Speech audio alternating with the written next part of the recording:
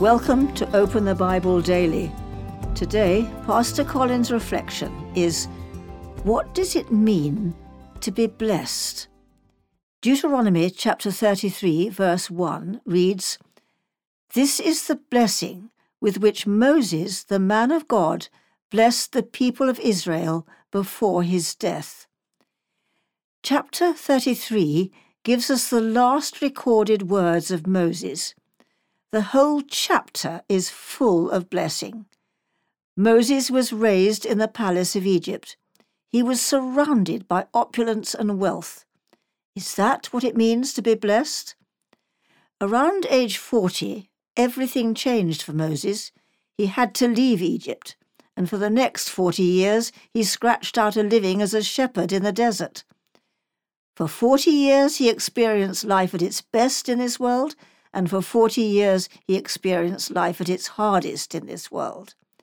Then everything changed again. God called Moses to confront Pharaoh, to lead the people through the Red Sea, to climb Mount Sinai, and to stand in the presence of Almighty God. For 40 years, Moses experienced God as nobody else had known him. After all that, here is Moses' conclusion.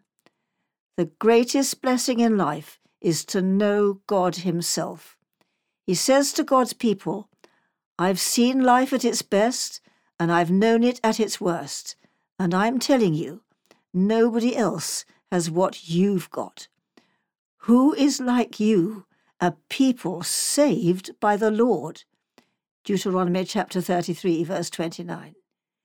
Here's why you are blessed. You are saved. Let that sink in. Saved, not being saved, not hoping to be saved. There is no condemnation for those who are in Christ Jesus. Not only are you saved, but you are saved by the Lord. He has seen your plight. He has come down to deliver you.